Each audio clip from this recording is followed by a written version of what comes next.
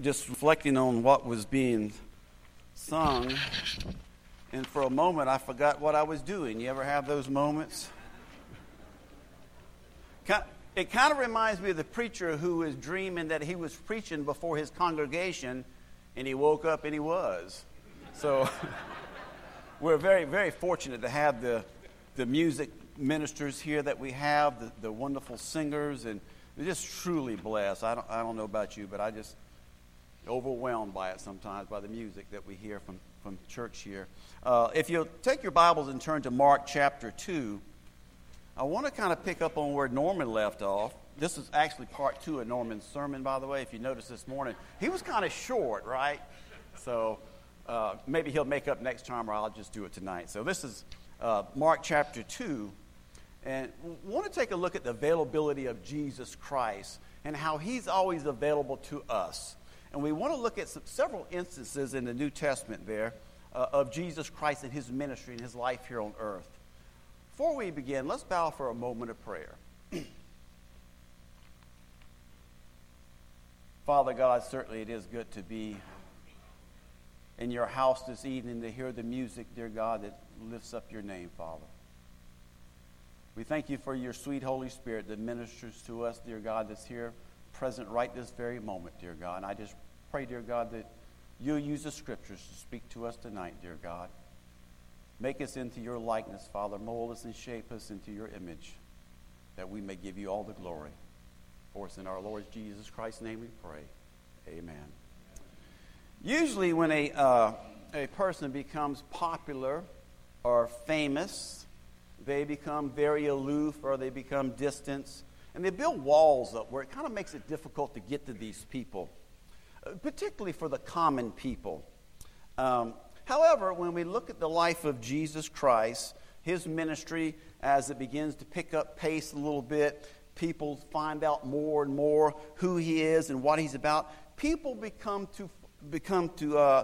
flock to him. But we also find in the scriptures that he's totally available to everyone. No matter how busy he may be, he takes time for people, even individuals. So tonight I want us to take a look at several instances in the scriptures where we see the availability of Jesus Christ. You know, like a good soldier, he's always on duty. He's never off duty. Like a good doctor, Jesus Christ is always on call. Now, in the Gospel of Mark, chapter 1, we're not going to look at chapter 1, we're going to look at chapter 2 tonight. But in chapter 1, his critics remained silent, and they just kind of murmured and grumbled a little bit. But in chapter 2, his critics will come out of their shells a little bit and will even begin to question the disciples, but not Jesus directly. Chapter 3, we see the persecution will begin, and from that point on till the point that he reaches Calvary, they'll plot to destroy Jesus, and they'll plot his death. But tonight in Mark chapter 2, we'll look at the critics are only going to go as far as questioning Jesus' disciples. So in spite of the persecution that is about to intensify, Jesus Christ is readily available. And I want us to keep that thought in mind as we move through this passage this evening. Jesus Christ is completely available to us tonight, just like he was in his day and the people that he ministered to. Now look at verse 1, Mark chapter 2, verse 1. We notice that Jesus was available in his teaching. And again, he entered into Capernaum after some days, okay? Afterward, it was heard that he was in the home, okay? People had become spreading the news that Jesus Christ is back in town. And it could literally read, okay, he was in his house. He was in, wait a minute. I thought the scripture says, Jesus said, and that can be a bit confusing, where Jesus said, the foxes have holes and the birds of the air have nests, but the Son of Man has nowhere to lay his head. What Jesus Christ is actually saying here, that he didn't have a permanent home. He didn't have a permanent residence. Evidently in Capernaum, someone who allowed him to use their home and make their home his house, and he made this home his headquarters in Capernaum. And he returns to this house, and everybody hears the news. Now look at verse 2, Mark chapter 2. And many were gathered together so that there was no longer room, not even near the door. Now, I had to do a little research here, kind of research homes in Palestine in that time and the homes of the wealthier people. There was always a doorway that led into a foyer, and then the foyer kind of went into the rest of the house, developed into the rest of the house. However, the homes of the poorer people, they had a door but no foyer. In fact, the doors to these homes just opened right up into the street, by the way. In the morning, it was the custom to open the door, and that was kind of an open invitation for anybody to come in. It was a kind of like open for business sign, so the person would open the door, and anybody could just walk in and sit down and chat or do whatever. And back in that day, if the common person wanted some privacy, they would shut the door, and people clearly understood what that was. The door shut. I guess they're up to something or busy, so we don't go in there. But evidently the door was open in the home of Jesus Christ. His door is always open to you and me, by the way, just like he was to people in his day. So there are people coming into the house. In fact, there's so many people there that they're spilling into the streets. Wouldn't it be wonderful if church was like that today? That it would be so packed that they'd have to call out the National Guard to direct traffic, right? It'd be so full. You know, as I thought about the door system and the opening and closing of the doors, you know, back in those days, that some of the people didn't have doors, so the door was always open. I've come to the conclusion, I like doors, by the way. I mean, you can get a lot done. By the time somebody pulls in your driveway and you hear them out there, and before they get to your front door, you can clean up stuff and put stuff under the couch and hide toys and, you know, shoot a cat, get the dog off the furniture and all kind of stuff. And, oh, I'm so glad you came by. Yeah? Or put clothes on, fix your hair, whatever. But in that day, in this area, there was no such thing as a closed door. The doors were all open. Now, look at the latter part of verse 2, and it says, and he preached the word unto them. Now, in Mark chapter 1, what is he doing? He's preaching the word in the synagogue, right? Now, he's preaching the word in the doorway of the house. Jesus healed many people, right? But I think sometimes we get it wrong. That was not his primary focus, was to heal people, even though he healed many and he healed often. But Jesus, his purpose was to come and to present the program of God, to preach the opportunity of salvation for mankind. He would heal many people, of course, and this was to prove that he was God, that he was Jesus Christ, the Son of God, and we'll take a look at this in a few moments. However, Jesus Christ came to teach that salvation was available to mankind. And that's in his teaching, by the way. Now, he was available in his teaching, but he is also available in his healing. Look at verse 3 and 4 of this passage. Very familiar passage here. And they came bringing unto him a paralytic, carried by 4 men. Being unable to get him in the house because of the crowd, what did they do? They removed the roof, right? And when they had dug an opening, they laid down the pallet on which the paralytic man was laying. Now, these homes were designed in such a way that they had beams that ran from wall to wall. And they were normally about 3 feet apart. And in the middle of these beams, they would have maybe slabs of limestone. And slabs were about 3 by 3 feet, So on the top of that, they would throw some brush and some clay, and they'd all pack it in for some kind of insulation, right? So this is a pretty thick roof these guys are digging through. On top of that, they would have sod laid on top of that, and grass would often grow on top of that sod. And so in order to get in the house, to get through the roof, these 4 men, they had to pull off the dirt. They had to dig a hole to get to the limestone slabs. They had to pull, maybe 2 or 3 slabs up, which would have been maybe 6 or 9 feet or whatever, just for space to lower this man down on his pallet, on his sick bed. And so they would let the man down on his mattress, probably made of some type of straw that had sticks running through it with 2 poles for each side for somebody to grab. And so they would probably attach ropes onto that. and they lower this paralytic man down into the middle of the room. Now look at verse 6, by the way. And there were certain of the scribes sitting there and reasoning in their heart. Now look at the crowd that's there, by the way. In this home, in the middle of the living room, are doctors of the law, scribes.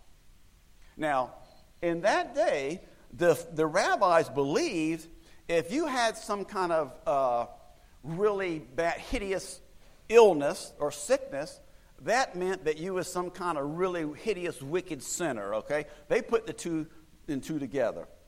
You know, they believed that sickness was in fact the hand of God on a person. So sickness and sin were inseparable in their minds. If a person was sick, like this man here, he was a really gross, vile sinner. And so these doctors of the law had ostracized this man from society. He was an outcast because he was paralyzed. Okay?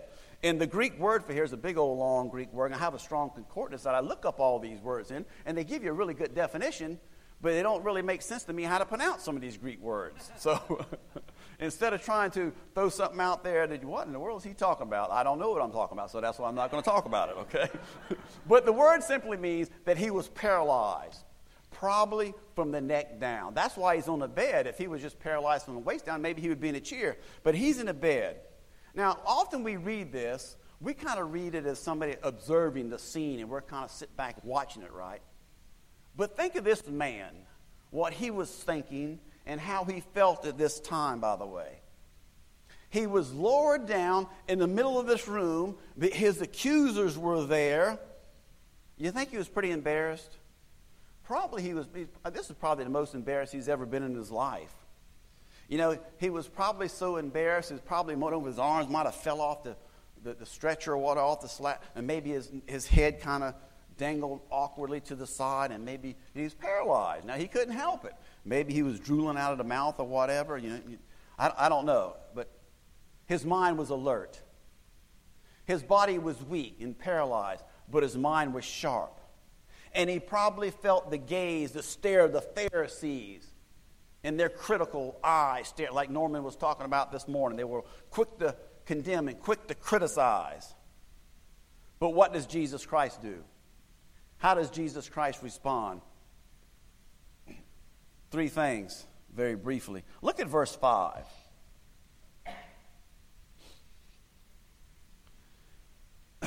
When Jesus Christ saw their faith, he said unto the sick man, the paralytic, the man with the palsy, Son, notice that word, Son, thy sins be forgiven. And that word, son, is called teknon. That's a Greek word, which means little child. And it's an affectionate term used by a mother for their children or a father for their children. Jesus looked down upon this man who was probably not only paralyzed physically, but he was probably paralyzed by fear, afraid. But our Lord and Savior, Jesus Christ, looks down at this man and says, child, with all the compassion of an available Savior, he looks at this man and said, child. Wonder what was going on in this man's mind at this time. The Lord Jesus Christ, the creator of this universe, the great physician, says, child. We're told by Matthew in Matthew chapter 9 and verse 2, don't turn there, that Jesus also said, take courage, child, take courage. Now, in the Greek language, there's 2 words there combined to make up this word courage, and it's, of course, translated courage. But the first word for courage portrays the idea of a person who's scared to death. Perhaps you've had times in your life when you encountered something or some kind of task at hand that you had to drum up some courage or drum up some nerve to do something, right? Maybe you've been there. I remember as a young boy, we had a horse named Lightning, and she had a barn. Her barn was at the edge of the property, and back then everything was woods. There was no houses around. It was pitch black dark outside. Now, as a little boy, 7 or 8 years old, right, going out at night, and I'd hear some noise outside. I'd run out. I'd tell my daddy, "Daddy, somebody's stealing the horse. I know somebody's stealing," as if they wanted my horse. Like she's like Trigger or something. Like, "They stealing my horse. The rustlers are there stealing my horse." Watching too many cowboy movies, by the way. But anyway, he said, "Well, if you're worried, go out there and check." So I'm out there with the flashlight, looking around and peeping around, and I see eyes in the woods staring at me, and I was thinking they're like the boogeyman out there trying to get me, when all it was deer and raccoons and possums looking at me, and I'd go out there in the barn and, "I made it." She's okay. Nobody stole the horse. But when you're 7, 8 years old and you go out in the pitch black dark like that, that's kind of, and along the way I'd try to drum up some courage. I'd hum or whistle or do a little something there to take my mind off it. Now, you've probably done that too as a child, right? Maybe it as an adult. I don't know, but there's another word for courage, and this means one without fear. Now, the first word means I've got to drum up the courage to do something. The second word means one without fear. This person has courage because there's no fear in them at all. There's no need to whistle. There's no need to hum because they have no fear. And this is the word that Jesus Christ uses speaking to this man, this paralyzed man. He says, "Take courage, my child." Or in other words, he says, there's absolutely no reason to fear, child. Now, the man's accusers were there, right? But Jesus says, take courage. Fear not.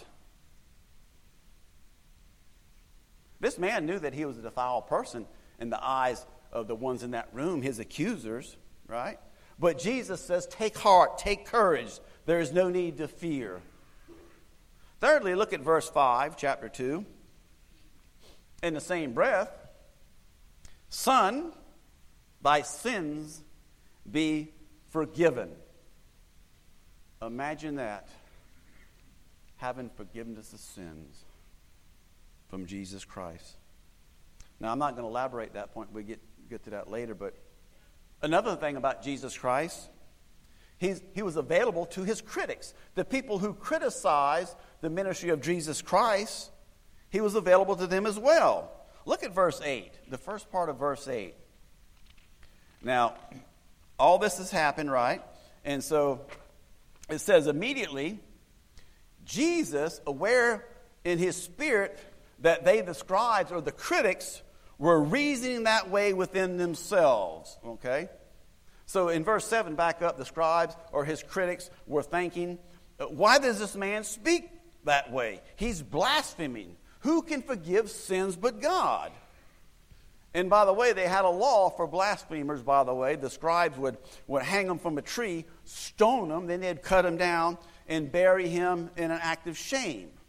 But in Mark chapter 2, verse 8, the last part of verse 8, it says, immediately Jesus said to them, why are you reasoning about these things in your heart?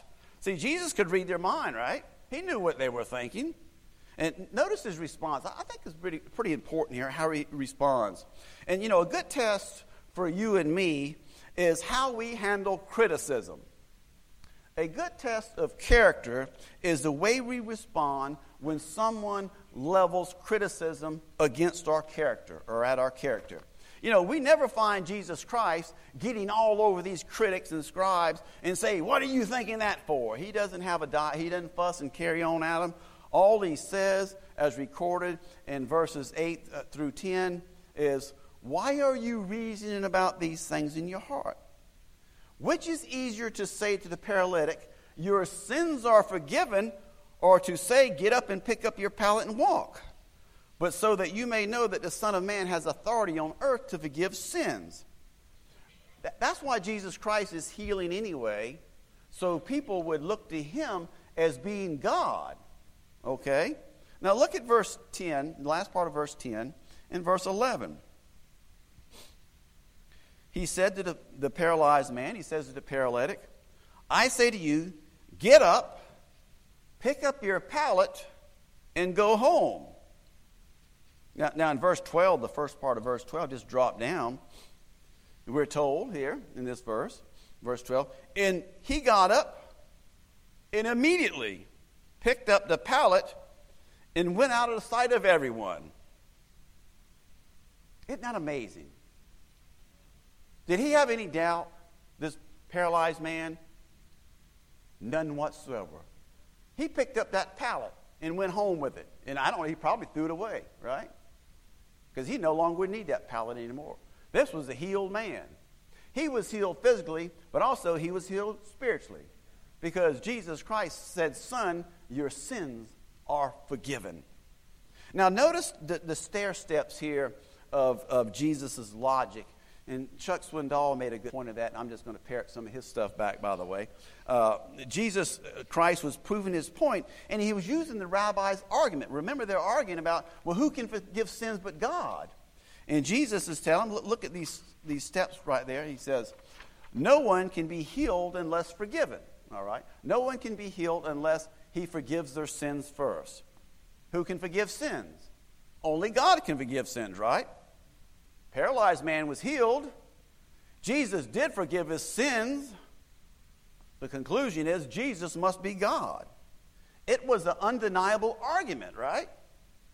No wonder what his critics did with that. Nothing. They went home. How can you argue with that? The way that Jesus Christ dealt with his critics was fascinating. And what a physician Jesus was. Imagine he comes to the sick man. He gives a perfect diagnosis. He heals the man completely. And Jesus even paid the bill. Isn't that wonderful? That's better than Obamacare, any kind of insurance plan you can have, right? Wow. What a great physician. Jesus did it all. Now look at verse 12. The last part of verse 12. And see what they say. It says, they were all amazed and were glorifying God, saying, we have never seen anything like this. The crowd is just utterly astonished about what they had witnessed. Now notice another thing about Jesus Christ. And Norman touched on it this morning and did a wonderful job with it. Look at Mark chapter 2. Look at verse 13 and 14. And he went out again by the seashore, and all the people were coming to him, and he was teaching them. As he passed by, he saw Levi, which is Matthew, the son of Alphaeus, sitting in the tax booth. Now, Capernaum, okay, it was right on the Sea of Galilee, but it was kind of an intersection for many commercial roads. In fact, the travel from Egypt to go to Galilee, you probably went through Capernaum. It was the center of a very thriving economy, and there were two classes of tax collectors there. The one class was called the Gabbai, okay? And these men would tax your property, they would tax your income, and other stated things. And it was kind of difficult for these guys to get wealthy because these were fixed rates. They were fixed taxes, okay? Now, the next class of tax collectors, in the Greek word, it says moke. That's the word moke, okay? And these men became quite wealthy because they taxed everything they could touch, right? So if somebody went out hunting and caught a rabbit, or they went fishing and caught a fish, and to get to your house, you passed by one of their tax booths, right?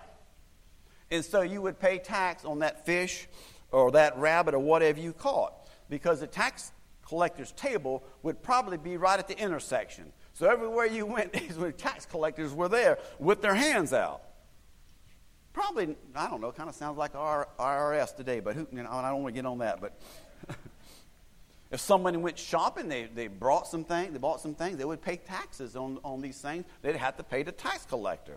And there were no stated tax rates on these items, right? So these guys could charge whatever they want. Whatever they could get from you, they would charge you. It was a way to get rich and get rich quick, by the way. And there was two types of mokes, okay? There was one kind called the great mokes, all right? So the great moke, he would hire somebody to sit at his table for him. He would hire somebody to sit at the collector's table for him because he was worried about his reputation, okay? He was worried about what other people may think of him. Remember, the Jewish people, they had bought the tax collection right from the Roman government, right? And they were considered by the Jews to be traitors. And so these great moquets, they didn't want anybody to know that they were a tax collector. So they would hire somebody to collect the taxes. Now, the little moquets, they were generally too cheap and too greedy to hire anyone, all right? He sat at the table himself because he didn't want a middleman. He didn't want anybody collecting his taxes for him. He wanted to get it all for himself. Now, look at verse 14. We read about Matthew here. It says Matthew, or Levi, was sitting in the tax booth. So he's a little moquet. He's collecting his own taxes. Matthew was cheap and he was greedy. He didn't care about his reputation. He could care less if you called him names or called him a traitor, by the way. Matthew is in it for the money. He was a little moquet. So we find Jesus Christ coming to him and saying in verse 14, the last part of verse 14, "Follow me." And what did Matthew do? He said, "Well, let me think about it for a while. I got to go home and talk to my wife. Let me think it over for a while." What did Jesus Christ do? He says he got up and followed him. Jesus made the call, and Matthew responded. Jesus is still calling people today out to himself. Unfortunately, many are not responding.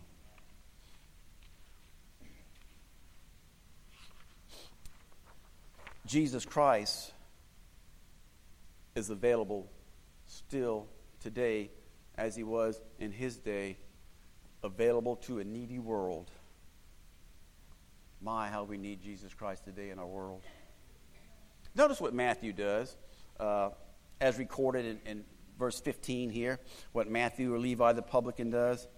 "And it happened, he was reclining at the table in his house, and many tax collectors and sinners were dining with Jesus and his disciples, for there were many of them, and they were following him." Now, a lot of translations use the word publican, okay, for tax collector. Not Republican, but publican, okay. Some of them are just as crooked, okay, as the publicans, but the publican is just a general term for tax collectors, okay. The term publican is a word used for one who did public duty. And Matthew was a publican. So as you study the Gospels, you study through the Gospels, you'll realize that publicans, in the eyes of the Jewish world, they were just as bad as the Gentiles, right? They were the lowlives. They were the scum, okay? Look at verse 16 of Mark 2. And it says, "And when the scribes of the Pharisees saw that he was eating with sinners and tax collectors, they said to his disciples, 'Why is he eating and drinking with tax collectors and sinners?'" In other words, the critics are saying, how does he eat with people of the soil? How does he eat with these dirty people? How can he associate with these dirty people? Well, the answer is in verse 17. Take a look at it. "In hearing this, Jesus said to them, 'It is not those who are healthy who need a physician, but those who are sick. I did not come to call the righteous, but sinners to repentance.'" So Jesus Christ was at this feast, and maybe it was Matthew's resignation, okay? Maybe he's resigning from his job as a tax collector, and so he calls his friends together, and he has a guest speaker, okay? And the guest speaker is none other than the Lord Jesus Christ. So Matthew, he's going to tell everybody what he's doing. He's going to tell all his tax collector buddies and all of the crowd that he ran with that he's quitting his job. He was going to follow this man named Jesus. So Matthew gathered all these people, and the feast was prepared, and Jesus was right in the middle of them. And in fact, they're not seated, they're reclining, okay? And the way they did it, they would recline on their left elbow and just kind of sit back, and the table would be before them, and they would face the food. And this was a sign of closeness, okay? You only did this with very close friends and family. And if you eat a meal with another person, it meant that you were very close with that person, okay? And so what was Jesus doing at the gathering? Jesus said, he stated, I didn't come to call the righteous. They don't need me. Jesus says, I'm a physician. I don't make house calls on the well because they don't need me. I go to the sick because they need me. I'm going to tell you about a story. Hugh Redwood, he was an old preacher from England, and he wrote a book, and I think it was in 1931, called God in the Slums. And he tells the story of a woman who lived in the Dock District of London. And she lived with a Chinese man, and they had what was called back then a half-caste baby or a half-breed. And she was considered an outcast to society. So the woman had heard about a ladies' Bible study. She decided to go, in fact, and she brought her baby with her. And she enjoyed it so much to this Bible study, and she went back week after week. Finally, about a month or two into it, the vicar came to her and says, ma'am, I don't want you to return anymore. And imagine the shock on this lady's face, told that she's no longer welcome at the Bible study. And of course, she wanted to know why. His answer was this: if you keep coming, those women will never come back to my church.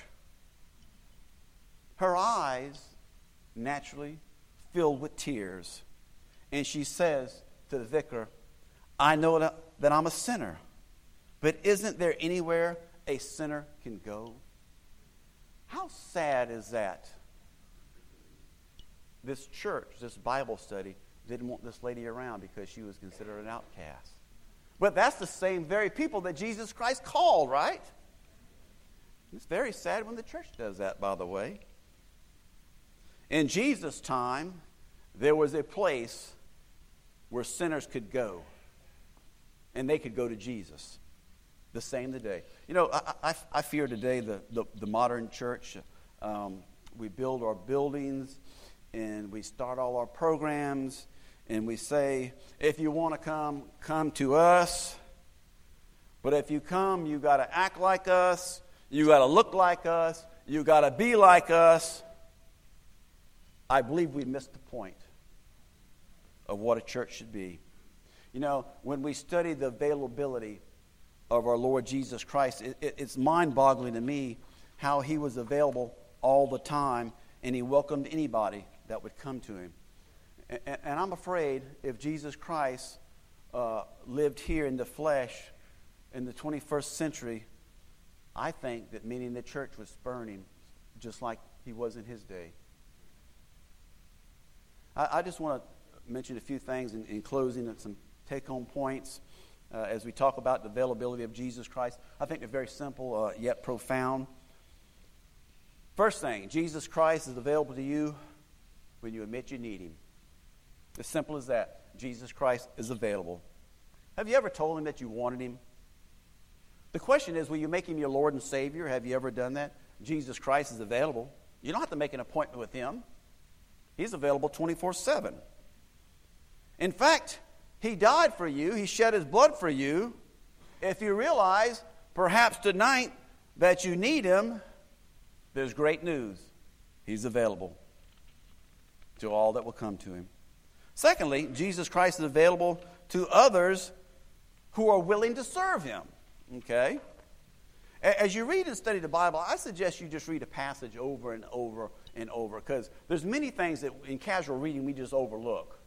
And that's what I did with this passage. I just read it over and over and over and studied, and we got my commentaries out, because I missed a lot of things that was very important. In fact, I think many times when you read the scriptures over and over, there's something new you read every time. It's interesting to me that the possibility of Jesus Christ's ministry was because who followed him or who would serve him. Okay? Think of the examples. The house that Jesus was in. Somebody had to loan him that house, right? Jesus didn't have a house of his own. He didn't own a home. Somebody loaned him that house. That person is never introduced. We don't know who he is. Some think it's Simon Peter, but I don't know. We aren't told that. What about the people who fixed the roof? The guys who repaired the roof. I don't know how many they were. The Bible doesn't record their name, but they were serving, right? They were serving others. And I can imagine as they were working on that roof, they probably had the door open, right? People were coming in, and they were pointing right through that hole right there. That's where they lowered the paralyzed man down, and Jesus healed him on the spot, right in that hole right there. What a conversation piece, right, to have that. They're not going to tear holes in your house and roof and all that kind of stuff. But imagine these guys. You don't know who they are. You don't know whose house it was. You don't know who cleaned up. What about the men and women who prepared the meal? Probably more women. I just threw men in there because I want to be politically correct. I mean, there are men who cook, and some get in the way in the kitchen, and I'm one of those ones, so I don't even go in the kitchen, right? But the men and women were there, and they prepared the feast given to Matthew's friends, and yet we don't give, they're not listed here. We don't know their names. They're not in the text here.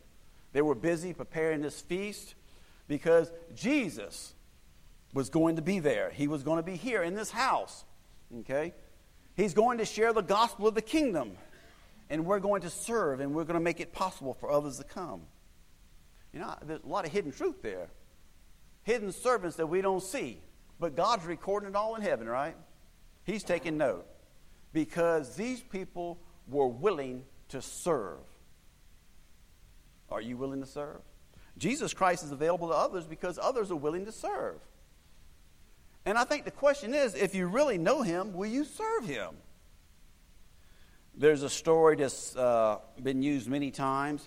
It occurred right after World War II.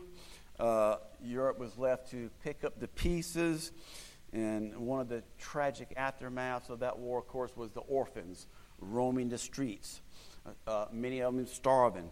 And the story goes on, there was a GI they were in London. He was going back to his barracks, and he turned the corner in his Jeep and saw a little orphan boy there, a little ragtag-looking kid, a little dirty little guy. He was looking through the window of a pastry shop.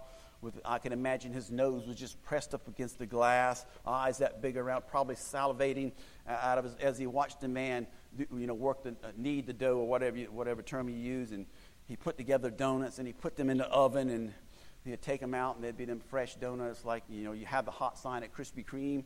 So they were right there in the window and right there in this little boy's nose. So the GI watched all that, and he said, "How sad." So he screeched to a stop and got out of his Jeep and went up to the little boy and said, "Hey, would you like some of those donuts?"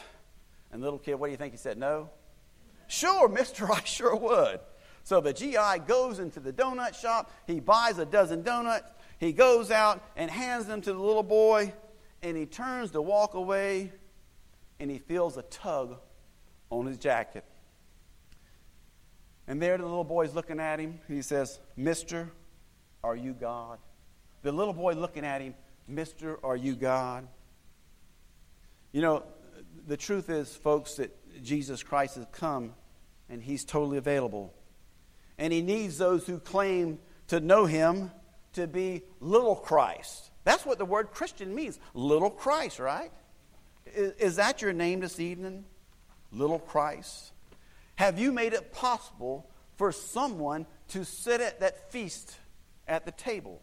Have you made it possible for someone to hear the message about Jesus Christ? Have you heard people say, "You must be from God because you're available and you give of yourselves for God's service"? I don't know where you're at tonight and what you may need. Norman's going to come and lead us in a moment of invitation, or Keith will, or somebody will. Whatever you need tonight, whether you need to know Christ personally as your Lord and Savior, you come because he's here, okay? Some people say, "I'll do it later, or I'll put it off, I'll do it later." There's no such thing as putting off. He says, "Today, if you hear his voice, harden not your hearts." And then he says to Christians, if something is in your life that's separating you from God, make it right. Why wait?